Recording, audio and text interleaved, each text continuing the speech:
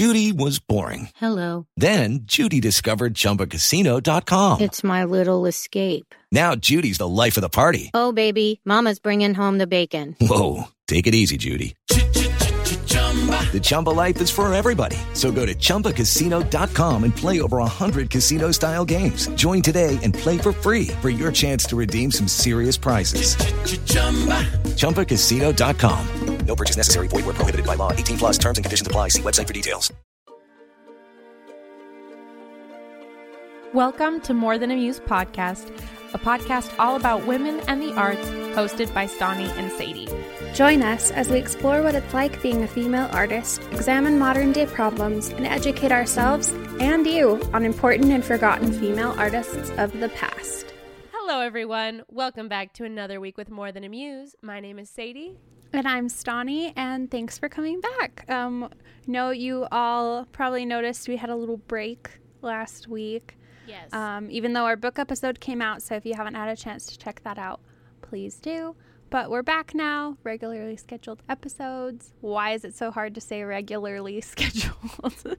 However, there is one thing that has been bothering me this week that has nothing to do with our podcast, really. But I wanted to talk about it because it kind of has to do with, I don't know, it's definitely feminist. So, Have you been watching the Olympics? Truthfully, not a ton, but I've been following along on social media, and whenever I go upstairs to hang out with my mom, she's watching, and I also watch with her. Okay, awesome. Yeah, so I was watching with my family on, I don't remember, Friday or Sunday or Saturday or something like that. I don't remember. Cool. And we happened across the beach volleyball team. And oh, yeah. Yeah, so first off, very highly underrated sport.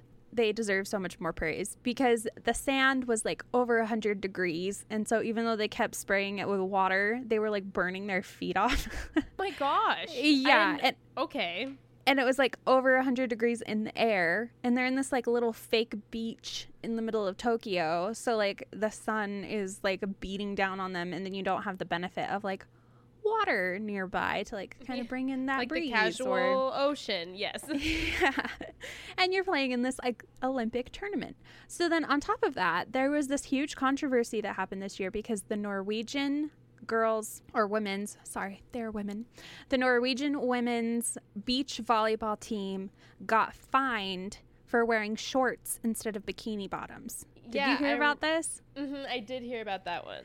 Yes. So, and then of course, like Pink, the artist, offered to pay the fine, and then they ended up not having to pay it, and they donated the money that they would have gotten to pay the fine to like a nonprofit that helps promote women in sports. So like all very good, and that's great that cool. happened. I didn't know that. Yeah, but then I was like, okay, but why do they have to wear bikini bottoms anyway? Because here's the thing. The men's beach volleyball team wears like knee-length shorts and a t-shirt. Oh, really? Yes. Like their beach volleyball team, like they're not even like playing shirtless in swim trunks. Like they are wearing short sleeve shirts and shorts all the way down to their knees. Like, but for the women, they have to wear the bikini. But the women are wearing bikinis. They're wearing these bikini bottoms and then like luckily like a sports bra. So like hopefully that doesn't fall off. But they looked so uncomfortable. They're falling into this burning sand.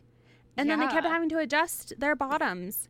And I was like, that doesn't make any sense. Because first off, like that uniform isn't essential in order to play beach volleyball. It's not like it makes it better for you in any way. You know what I mean? So I was like, it's not like they get like a competitive advantage by wearing shorts rather than bikini bottoms. And the indoor women's volleyball team wears like bike shorts and sports bras. So it like doesn't make sense because it's like it's the same sport. So it's like they're just making them wear bikini bottoms because it's beach volleyball, and so they have to be in the beach. I don't know. So exactly. So then I was like, what the heck? And my dad was like, oh, I'm actually curious. So he Googled it and found out that when the tennis team switched from like their skirts to shorts, their viewership dropped by like a lot. And so that's one of the main reasons why they won't let the beach volleyball stop wearing what they're wearing, probably, is because of funding.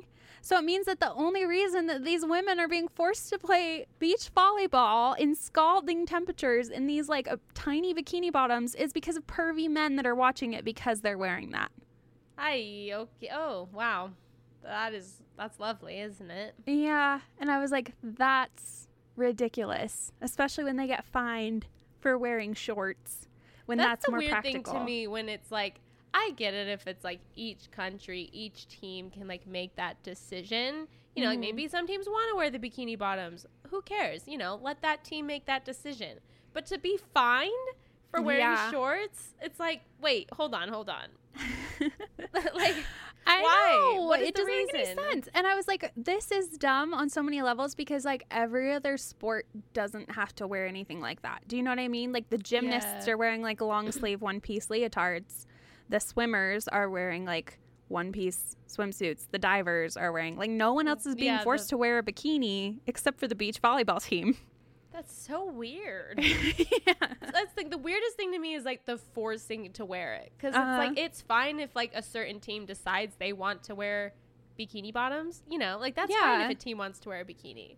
If another, but like, why? I don't know. Like that's what's the most fascinating thing of me, which like, I get like that point where if it's like, you know, with viewership and things like that, but that's just odd to me. Yeah. I was like, that's ridiculous that the viewership would drop if they let them wear actual pants. Shorts. Yeah. Yeah. Just like something that you don't get a constant wedgie in.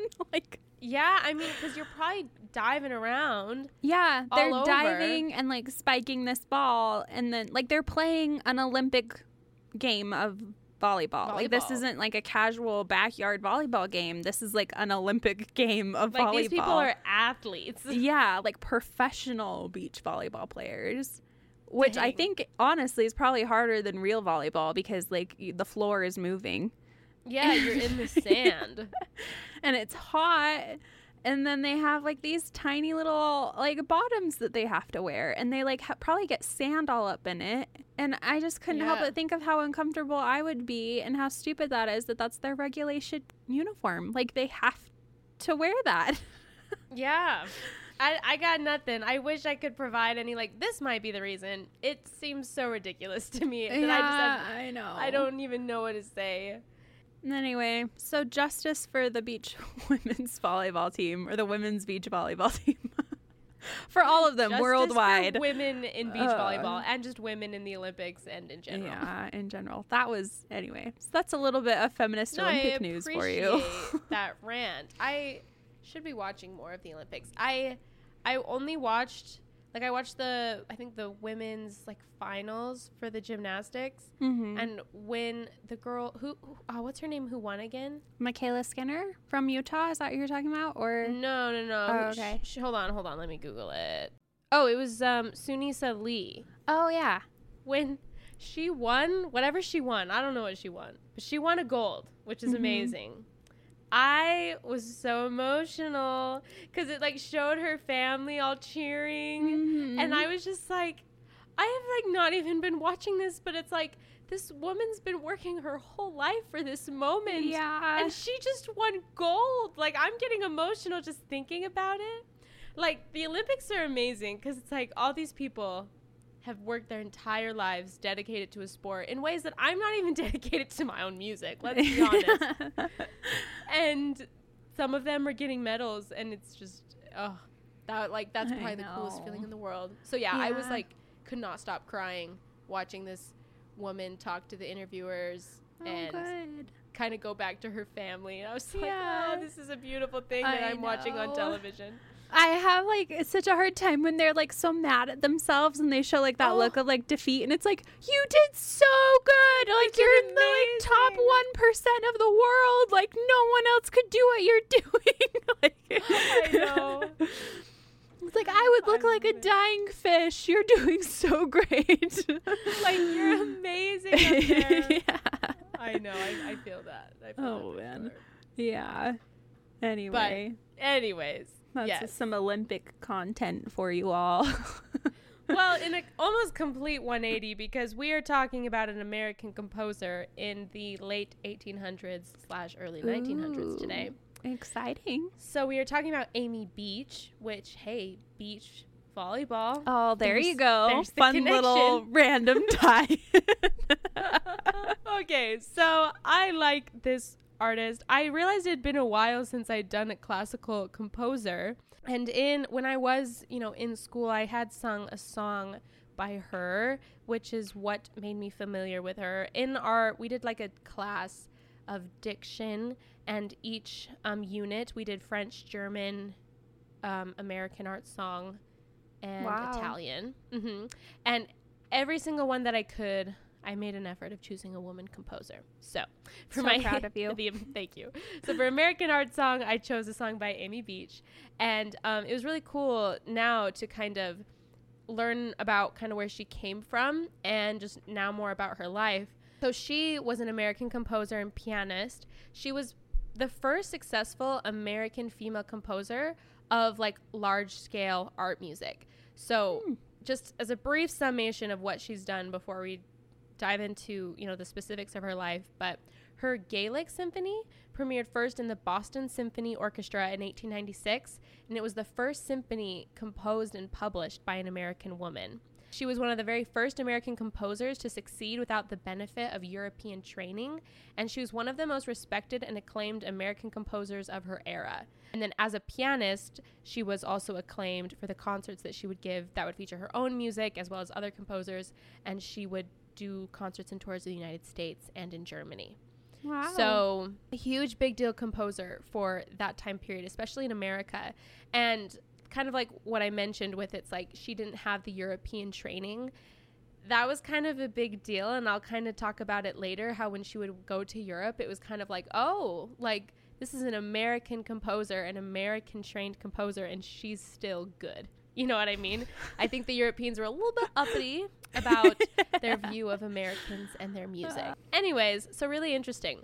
I do have a little bit of a state of the arts. I feel like I've kind of been skipping the last couple artists I've done, but just to kind of show the attitude towards women composers within that time frame. And there's an article that I read from the New York Times about Amy Beach that was put out about 4 years ago.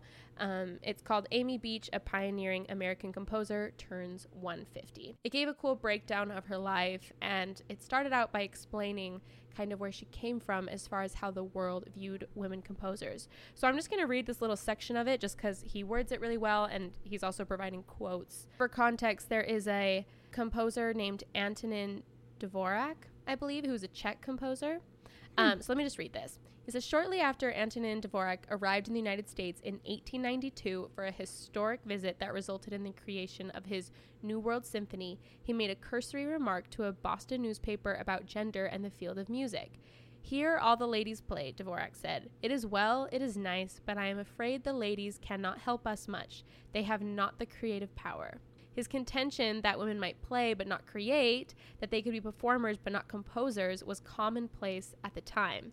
10 days later, though, another paper published a rebuttal from an up-and-coming Boston composer who would soon go on to prove Dvorak wrong. And then from the year 1675 to the year 1885, women have composed 153 works, Amy Beach wrote, including 55 serious operas, 6 cantatas, 53 comic operas, 7 operettas, 6 Singspiel, 4 ballets, 4 vaudevilles, 2 oratorios, 1 of each fairs, pastorals, masques, ballads, and buffets. And then she went on to list the names of a dozen of female composers. She also added that more women are interested in the serious study of the science of music as well as the art than formerly.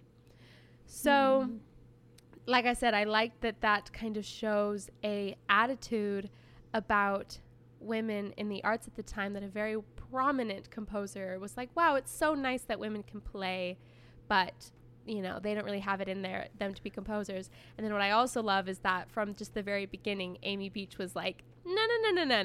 Yeah. They have been composing this whole time, kind of a thing. It's such a weird power imbalance where it's like, I feel like men are always willing to be like, oh, well, women can do the lowest form of this art. You know what I mean? Or maybe not even men specifically, but the world in general. I feel like they're just like, oh, well, women can be teachers, but they can't be the principal. Or women can be the dancers, but they can't be the choreographer. And it's just this weird, oh, you can have a little bit of power, but we're not going to give you too much. Yeah.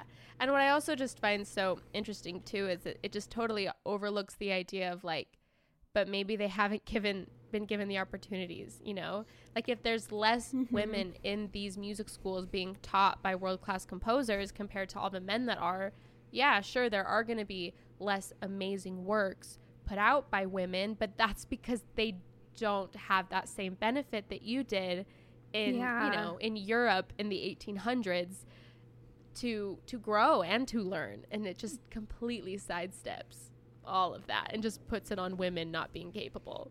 That's so weird. Another example of this is there was a book in 1880 by a music critic named George Upton, and I think that he was an American. His book is Women in Music, and here's the subtitle for it. A general view of women's influence on music, love attachments and home life, the failure of women in composition, some consideration of reasons why she has produced no enduring musical work. So basically, he and others, of course, believed that women were just too emotionally volatile for the exact science of composition. They could only serve as mothers and muses for great men. And and here's a quote from it. She will always be the recipient and interpreter, Upton wrote, but there's little hope that she will be the creator. Love that. But I liked finding those things because there was like evidence, in a way that there were these attitudes at the time that women had to face, especially within their realms of, their communities and their male peers, as far as, the other composers that they were surrounding themselves with, and the music critic. That was a music critic in 1880 who said that. Amy Beach was born in 1867. So that's about, the time that she would have started performing and composing. So it's just funny. You can actually find that whole essay he wrote online. I didn't read through all of it, but I think I'm going to later just for a good chuckle. So yeah, shout out to all my women composers out there. I told the story in like one of our very first podcast episodes of me overhearing a group of guys from the school I went to kind of talking about an all women's concert that they were doing and making remarks that we needed to wait a little bit longer to do concerts like that because there just wasn't enough good or complicated music by women composers, and kind of making snide remarks that it was really simple, easy music for them to play. And of course there was a lot of the like, oh, but I'm not saying that we shouldn't have things like this, or I'm not saying it's not a good thing. It's like, no, you're being sexist. So you don't need to put those disclaimers. But yeah, so just, I feel like there's so many weird attitudes towards women who are composers, kind of like you said, like they're allowed to be the performers, they're allowed to do all those things, but as far as like coming up with their own ideas and like leaving their own legacy in those ways, people for some reason still aren't open to it. I mean, obviously it's been a lot better more recently, but yeah, as recently as like 100 years ago, 120 years ago, this is what the attitude was. On that note, let's talk about Amy Beach. So she was born Amy Marcy Cheney on September 5th in 1867 in New Hampshire. Her parents are Charles Abbott Cheney and Clara Imogene Cheney. Her mother was an excellent pianist and singer. She didn't, I don't think, pursue it professionally, but she definitely did it well. But Amy, from very, very young, showed signs of being a child prodigy. Apparently, she was able to sing 40 songs accurately by age 1. She was capable of improvising counter melody by age 2, and she taught herself to read at age 3. So this is a very smart child. At the age of 4, she composed 3 waltzes for piano during one summer at her grandfather's farm. And apparently there wasn't a piano. So what she did is she composed the pieces in her head mentally. And then when she got home, she played them on her piano. So, which is incredible because that meant that she could just hold on to what all the notes should be in her brain. And then once she had the piano, she could just do it. And I could not. Even now, like I have a 4-year music degree under my belt, and I could not do that. I can't even fathom that idea of being able to compose in your head. I know, and then remember it. Like, that's the thing. Sometimes, like, I will think of melody ideas. I'll pull out my voice recorder, record them. If I don't, I forget them. Like, there's no way I could perform a whole piano piece. Or not perform, compose a whole piano piece and remember it a month later and just be able to play it exactly how it was in my head. That's so cool. Wow. I know. So, musical genius from a very, very young age. She could play music by ear, including like all the different like 4-part hymns and things like that. So she was very, very accomplished. Apparently the family like obviously struggled to keep up with these musical instruments. Her mother sang and like would play for her, but apparently she like try to stop her from getting piano music herself. I don't really know what this means, but I guess she believed that like indulging the child's wishes in this respect would damage her authority as a parent. So I don't know exactly what that means. Don't let your kids have anything they like. I'm interested in what that means because I don't get it, but they tried to hold off for a while. Another funny thing is, I guess Amy would command what music was being played in the home and like would be upset if she didn't feel like the music was good enough. So just from a very young age, she had very high standards when it came to her music. That's awesome. But at age 6, she started doing piano lessons just from her mother and would soon start giving just public recitals of works from Handel, Beethoven, and Chopin, as well as her own pieces, which is interesting. In 1875, their family moved to Chelsea, which is just a suburb near Boston. They were advised there to enroll Amy in a European conservatory, but instead they decided to go for a local training, and the teacher's name was Ernst Parabo, I believe, and later Karl Behrman. I think that's how I say it. He was actually a student of Franz Liszt, which I think we've mentioned a couple of times on this. He was a great pianist and a contemporary of Clara Schumann, which we've, of course, talked about in the past. From 1881 to 1882, she was 14 at this time. She studied harmony and counterpoint with another teacher. And that, like, 1 to 2 years studying harmony was really her only formal instruction as a composer. But apparently what she did is she was very self-taught. She would collect every book she could find on theory, composition, orchestration, and she taught herself counterpoint, harmony, fugues, everything like that. And she would even go on to translate other books.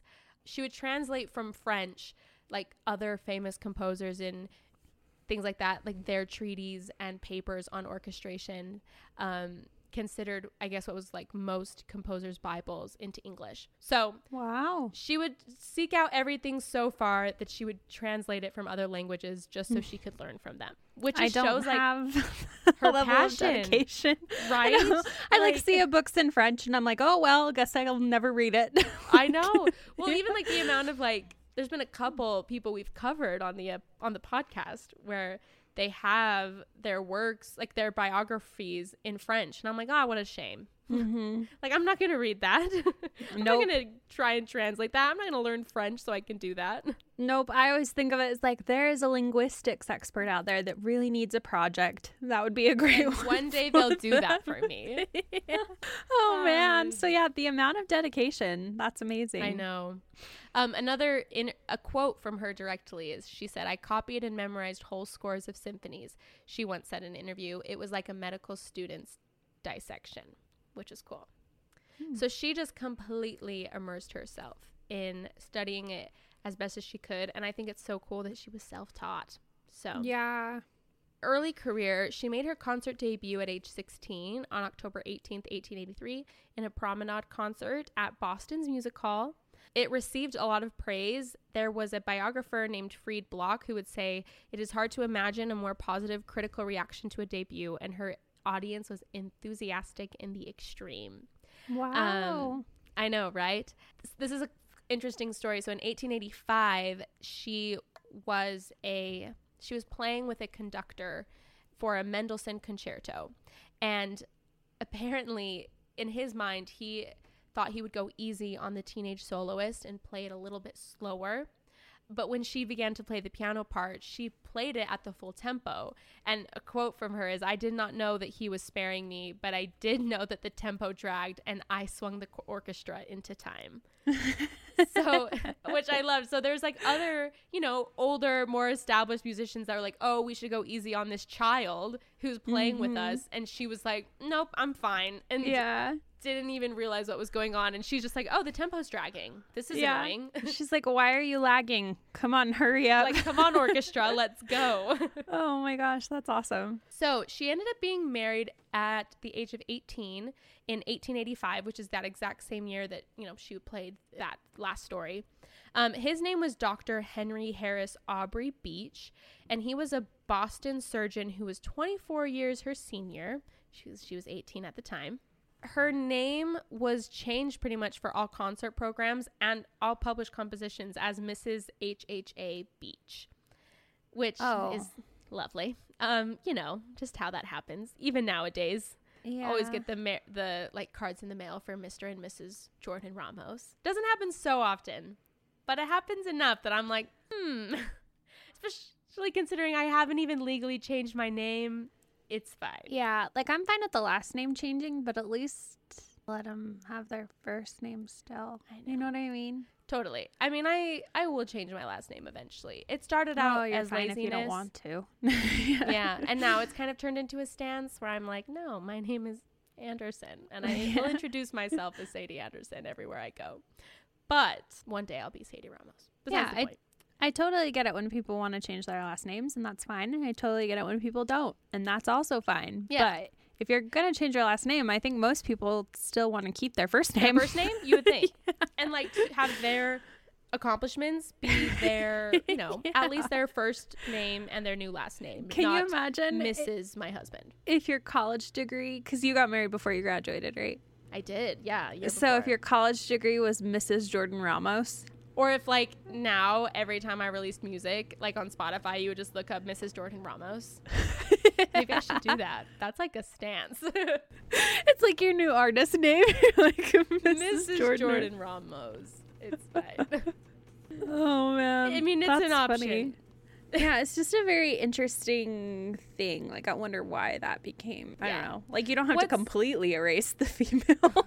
I know, like, come on. Like, can it be Mrs. Amy Beach, not Mrs. HHA Beach? Like, yeah, that's interesting. Weird thing, though, is so her marriage was, I quote, conditioned upon her willingness to live according to his status, which was to function as a society matron and patron of the arts. She agreed never to teach piano, an activity that was usually, associated with women as far as like how they could make money as a musician. And she also agreed to limit performances to 2 public recitals per year, and then her profits were donated to charity, and to devote herself more to composition than to performance, though she kind of always considered herself a pianist first rather than a composer, which is interesting. And her self-guided education in composition was also really pushed by her husband. Apparently he disapproved of his wife studying with a tutor, but it says here that like restrictions like these were pretty typical for middle and upper class women at the time. I don't know. There's a quote from Fanny Mendelssohn, who was pretty much her European counterpart. I'm pretty sure they existed around the same time. And she says music will perhaps become his, referring to her brother, profession, while for you it can and must be only an ornament. So I'm intrigued by it because also from her own words, in 1942, kind of reflecting on her married life, she said, "I was happy and he was content. I belonged to a happy period that may never come again." And there was another thing that he wrote, that it was he more than anyone else who encouraged my interest upon the field of musical composition in the larger forms. And it was a pioneer work, at least for this country, for a woman to do. So I'm really intrigued by it because he's obviously, there's a lot of weird stipulations in this marriage. So I don't know if maybe he was just uncomfortable with her being a portion of the breadwinner. So he was like, I don't want you making profits from your concerts, even though she could, or I don't want you teaching because you're making money. But I also am encouraging you to pursue composition, which like was not the common path for a woman who was a musician at the time. So there's nuance to it. It's complicated. I'm very intrigued by that though, and how that worked. I know. It's so hard to tell because it's like you said, there's so much nuance, but there's so much that comes from like time period as well. And so it's like, was that just like totally normal at that time? Because looking at it, I'm like, toxic. He's telling her what she can and can't do. Horrible man. Like, but it's like, if from her own words, she was happy in the marriage. And then there's also that side where he was really encouraging her to compose. It's like, and then it's like, that's good. Yeah, like that's a good thing. But then there's also, he wasn't comfortable with her having a tutor and wanted her to be self-taught. Like, I'm just kind of curious as to the motivations that were driving it for him. I mean, obviously they're both product of their environments. So, you know, it's so easy for me to be like, what a toxic, sexist, abusive husband. But like, but in reality, he could have been like the most loving, kind guy who just wanted everything to stay proper. And that was what who just proper also was maybe was, part of, I don't know. I don't know either. It's so hard. Maybe one day we'll get to interview everyone. Yeah, and I'll be like, all right, really Amy, cool. like, tell me what you really thought about your husband. Do we hate him? I kind of want to hate him, but like, I'm open to it. Yeah, but it's like, but he was encouraging your composing, and that's a big deal. Yeah. But it's like, but why weren't you allowed to teach anyway? And like, play more, and why could you not make money doing Did he have like a position in society? Did you already say that? He was a surgeon. Okay. So he was, I'm assuming, pretty wealthy himself. And I think he probably came from like a higher class. I don't know. I don't know either. I wonder if like doctors had a lot of responsibilities to like uphold a certain morality level like pastors and stuff did. You know what I mean? Yeah, I could see that. Yeah, not that I need to find excuses for this. Yeah, because it's like part of man. me is like, I don't mean to like be making excuses for like these weird stipulations on rules that he would put on his life. Also, he is 24 years older than her and married her as soon as she was 18 years old, which is like another fun layer. But she said she was happy, and apparently he did great things to, you know, encourage her to compose, which was unusual for a woman to pursue at the time. So I don't know. Wow, that if I were to marry someone 24 years older than me right now, they would have been on the world for an entire lifetime of mine longer than me. All of these like early composers and their very old husbands and weird rules. I don't know what to think of it. I don't know either. We're going to take a quick break just to spotlight one of our new favorite women artists. So I actually found this account when I was looking at some stuff for our Riot Girl episode. And it is called Girl Music, but it's GRRRL Music. Oh, yeah. And it's two girls, Kelsey and Ashley, and they are all about promoting indie music. So they do like a new music Friday, up and coming artists you need to hear. Like they're just constantly posting people that you should listen to. Best new folk, top 20 albums of 2021. Anyway, so just kind of a fun account to follow if you're looking for some more obscure artists that maybe won't show up immediately on your Spotify page. Oh, yeah, I love this. I'm going to follow them on my personal, too, because this is awesome. Yeah, and you should submit your stuff. They have, like, a place to submit. I know, that's when I was like, perhaps. Yeah, so you can submit your things, and then you could also possibly be featured on their New Music Friday. Yeah, plus the aesthetic's just really fun. I've got some bright colors and everything going on. Yeah, I know. I love just looking at their account. It's so cool. Mm-hmm. So yeah, check them out. Really happy for people who continue to do wonderful things. So my person is that I'm going to be shouting out today is actually a listener who DM'd us that I'm excited we get to shout out. So her name is Olivia Francis, and you can find her on Instagram, just olivia.francis, spelled Frances. She is a singer, songwriter, kind of pop country vibes, I believe. She released a song on July 23rd, which is obviously very exciting, called Daffodil Dreams. Oh, I listened to that. Oh, yeah? Mm-hmm. Yeah, I did. I listened to it, too. It's really nice. I love it. And she has a lot of other stuff, too. Like, she has albums from 2019, 2015, and 2013. So she's been consistently putting out music, which is amazing. So you can go to her Spotify. She has tons of music available. She looks like, she's doing really well. So check her out. Again, that's olivia.francis. And yeah, she's doing great things. And I'm imagining that since she just released a new song, I bet there's like more music coming soon. Probably. So yeah. Give her a follow so you can follow along with what she's doing.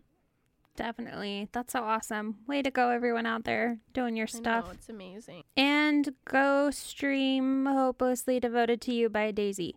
Yeah, do that. And go listen to my song. It's cool. Yeah, it is cool. All right, now back to the show.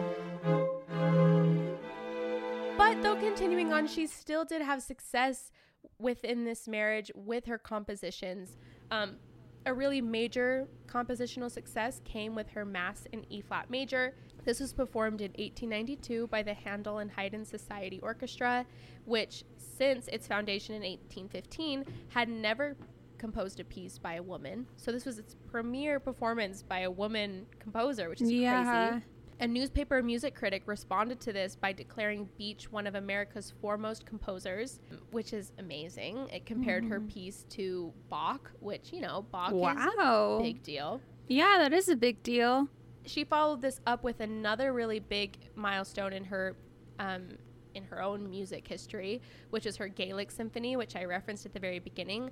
That was pretty much her crowning achievement, I believe, and that was the first symphony composed and published by an American woman. That premiered in October 30th, 1896, and that was performed at the Boston Symphony with exceptional success. So, yeah. A little side note, though, is with the response to it, here's just a quote that says, "Whatever the merits or defects of the symphony were thought to be, critics went to extraordinary lengths in their attempts to relate them to the composer's sex."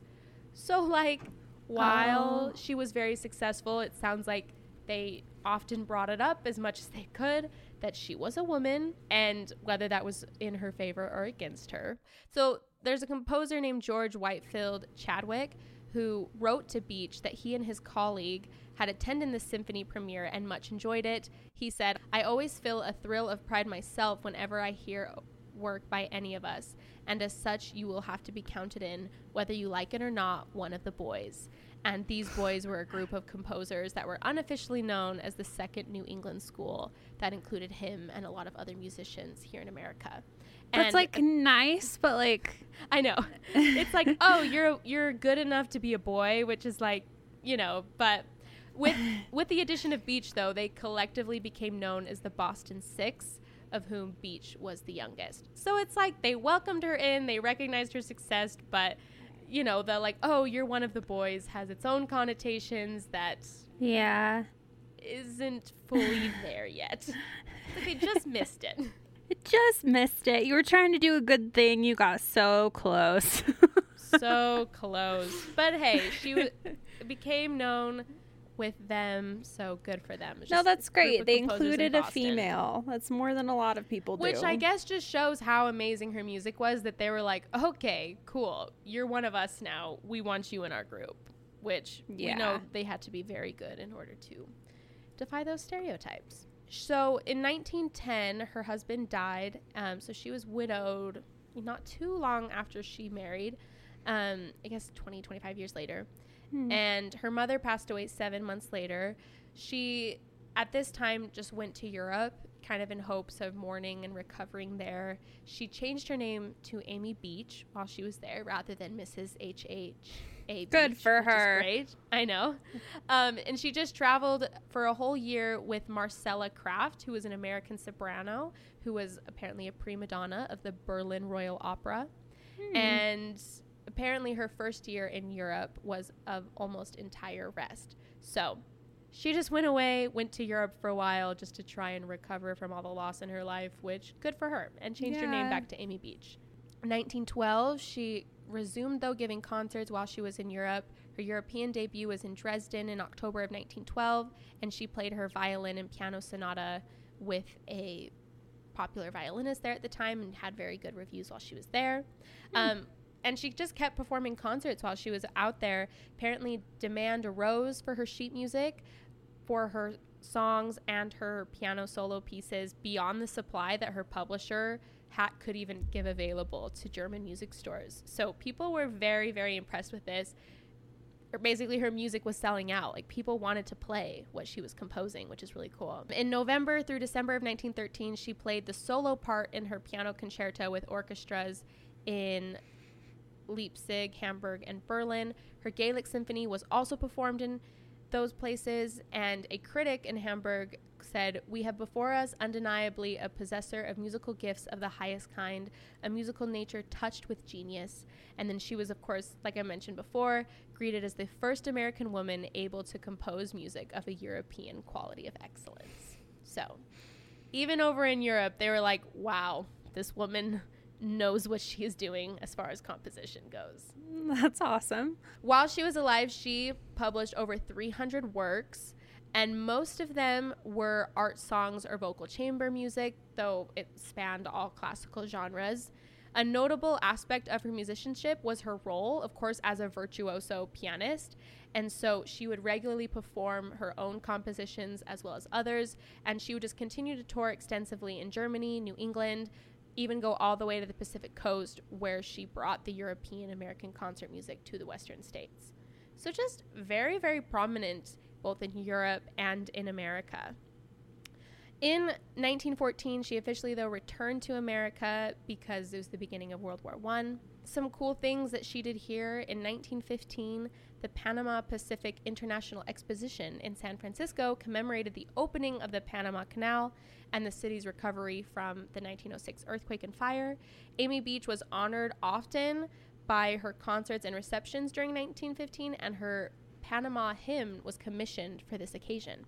So, you know, I wanted to put that in just to show that, like, for big events happening throughout the U.S., people were commissioning her work. So it just shows, like, they're so, like, you know, like, she was in high demand, I guess, and people were paying her large sums of money for her work. Her later years, she spent most of her time in New York. There was a cousin and an aunt that she lived with for a period of time in New Hampshire, but then eventually they passed away and she went to New York. This is funny.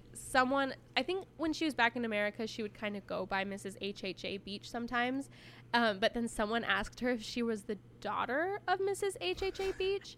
Oh, no, this is what happened. So while she was back, so she went by Amy Beach for a while. But then someone asked her, "Oh, are you the daughter of Mrs. H.H.A. Beach?" Because that's what she had been more popularly known as. So because of that, she ended up resuming the use of her married name. So she would still use Amy Beach here and there, but as far as, like, performances go, she kind of went back to claiming that, which I wonder if, people were just confused if they were referring to two different people. And she was like, no, that's me. I'm Mrs. H.H.A. Beach. But from her compositions, she kept receiving income from her publisher. And then from 1914 to 1921, she had new compositions published by a whole new publisher.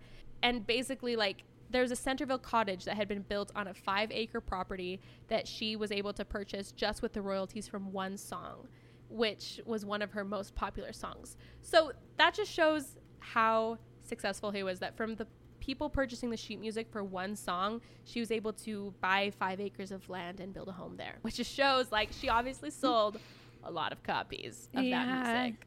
Okay, Sadie, step it up. I know.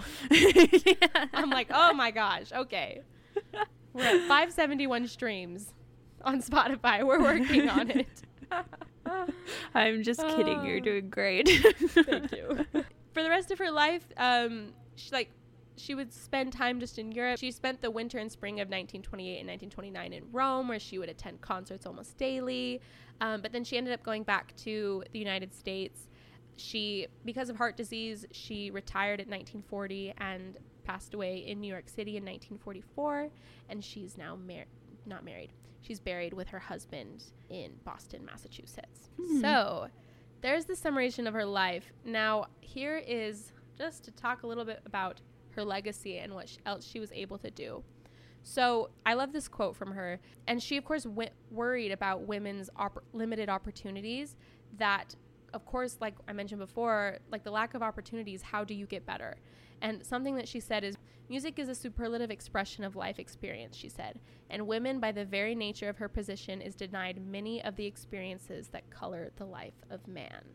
Which, because when I was thinking of it, I was thinking, like, oh, they don't get the same opportunities of training, of schooling, of things like that.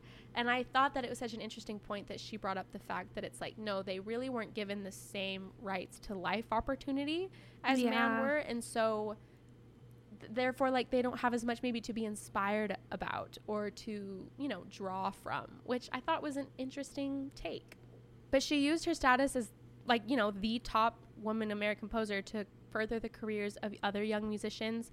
She, of course, agreed not to give private music lessons while she was married, But after her husband passed away, she was able to work as a music educator during the early 20th century. She served as president of the board of counselors of the New England Conservatory of Music.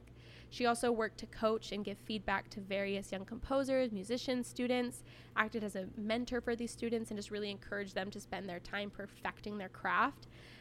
There's a document that she has that's Music's 10 Commandments is given for young composers, where basically, Wow. I know, so she suggested that young women spare no time analyzing works from every genre, their technical progress, and to employ variety whenever possible. So those are some of her stances on composition.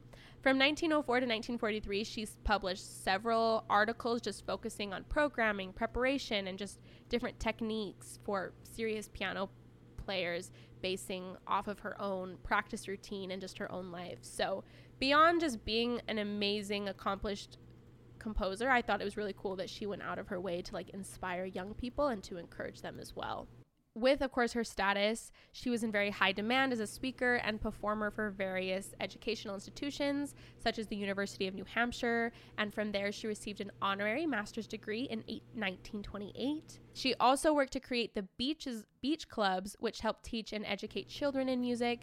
She served as a leader of some organizations focused on music education in women, including the Society of American Women Composers as its very first president. And then just some recognition that she got since she's passed away. In 1994, the Boston Women's Heritage Trail placed a bronze plaque at her Boston address. In 1995, her gravesite was dedicated. In 1999, she was put in the American Classic Music Hall of Fame and Museum in Cincinnati, Ohio. In 2000, the Boston Pops paid tribute by adding her name as the first woman, joining 87 other composers on the granite wall of Boston's Hatch Shell. And then, of course, in honor of her 150th birthday, the mayor of Boston declared September 5th, 2017 to be Amy Beach Day. And then, of course, there was that really cool New York Times article that I just mentioned. So I think it's cool that there are efforts, especially more recently, in these last 20, 30 years to bring attention to her. But, it's the New York Times article that I referenced. You should read it. We should link it in the show notes because it's really good. It just points out the fact, and this is a trend that we find over and over again the more we do these podcast episodes, that there are so many women who were so famous in their time, right? Yeah. Like this woman was making a living off of her compositions, was known as the most well-versed woman musician in America. I mean, she was quote unquote one of the boys, right? Like she was very welcomed while she was alive, and it's just very interesting how quickly she has been pushed aside to obscurity. I mean, granted, I guess there's not a lot of American composers who are men that are well known, but like there's Aaron Copland, like everyone knows who he is, and kind of sounds like she was on his level in a way. No, we talked about that in our book episode, kind of like this idea of these women not really even being hidden, but that people just keep forgetting about them until it's convenient, and so they keep having to be rediscovered every couple of years, when in reality, like, we just need to stick them in the history books. Like, they're there, they're exist. Already there. Yeah. And it's not like she's not good enough. Like, it's not like we are doing her a favor by including her. Like, she was on the same playing field. She was getting international recognition. Like a complete contemporary of the other composers of her time, regardless of gender. And then, like, for some reason. For some odd reason. I wonder why. Perhaps. It might have something to do with this. She's a woman, but I don't know. Maybe. You never know. But yeah, I feel like it was so cool learning about her life and just how accomplished she was. Because, like in the American Art Songbook I had, she had like one song that I sang. And she had it's not like it's lack of quantity. There were 300 works published, and most of it was vocal music. I feel like you could just pick one. I know. Like, where are all the Amy Beach concerts happening? They're not happening often enough. That actually makes me angry because, like, I saw a pin on Pinterest the other day that was like, don't get discouraged. Picasso had over 300 works of art and we only talk about like 30 of them. And I could do a whole podcast on why Picasso is toxic. But that's kind of like a good point in comparison there, that it's like, okay, like an abundance of work should therefore mean more highly acclaimed pieces and more of a place in history. Yeah. And so it's like she had a huge abundance of work, and yet you only had one song in there. Yeah, exactly. So it's like, it's gender discrimination. Yeah, and like granted, like, you know, it sounds like her more crowning achievement was like this symphony, and obviously that wasn't going to be in my vocal music book, but it's still interesting that, I don't know, I'm just like, okay, where is this woman's recognition? Because she obviously was a huge pioneer, and also just like such a, like what she would do for music education later in her life, and like what she would advocate for. There's an essay that we may or may not be talking about next week, where she just says, to the girl who wants to compose, and it's this whole, honestly, like almost like manifesto of like the way that she views music, the way she views popular music, and just the advice that she would give to any other women who want to start composing. And it's very earnest, like the way she views music, and you can tell that she has such a reverence for it that I really admire.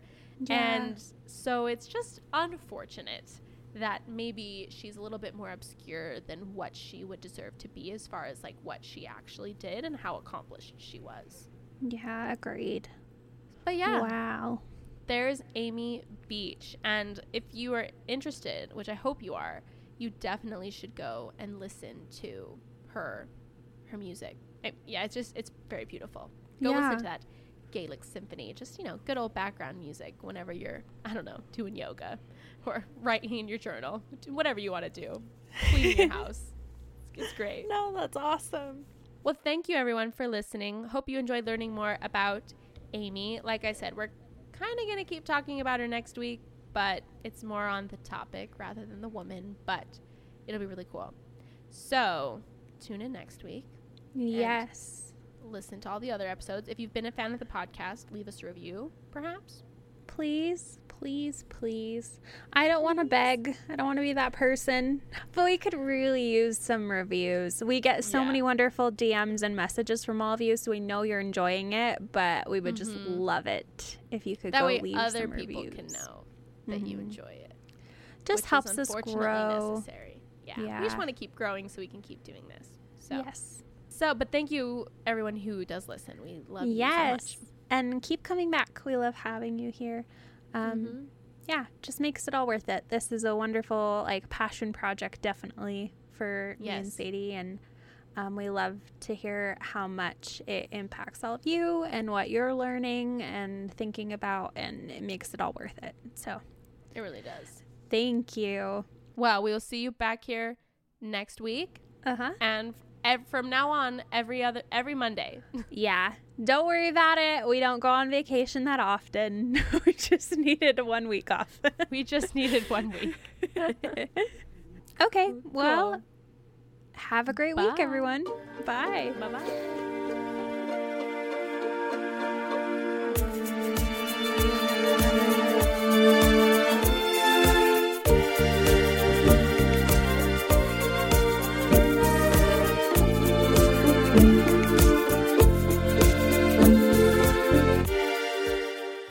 Hello, it is Ryan, and I was on a flight the other day playing one of my favorite social spin slot games on ChumbaCasino.com. I looked over at the person sitting next to me, and you know what they were doing? They were also playing Chumba Casino. Coincidence? I think not. Everybody's loving having fun with it. Chumba Casino is home to hundreds of casino-style games that you can play for free anytime, anywhere, even at 30,000 feet. So sign up now at ChumbaCasino.com to claim your free welcome bonus. That's ChumbaCasino.com and live the Chumba life. No purchase necessary. VGW. Void where prohibited by law. See terms and conditions. 18+.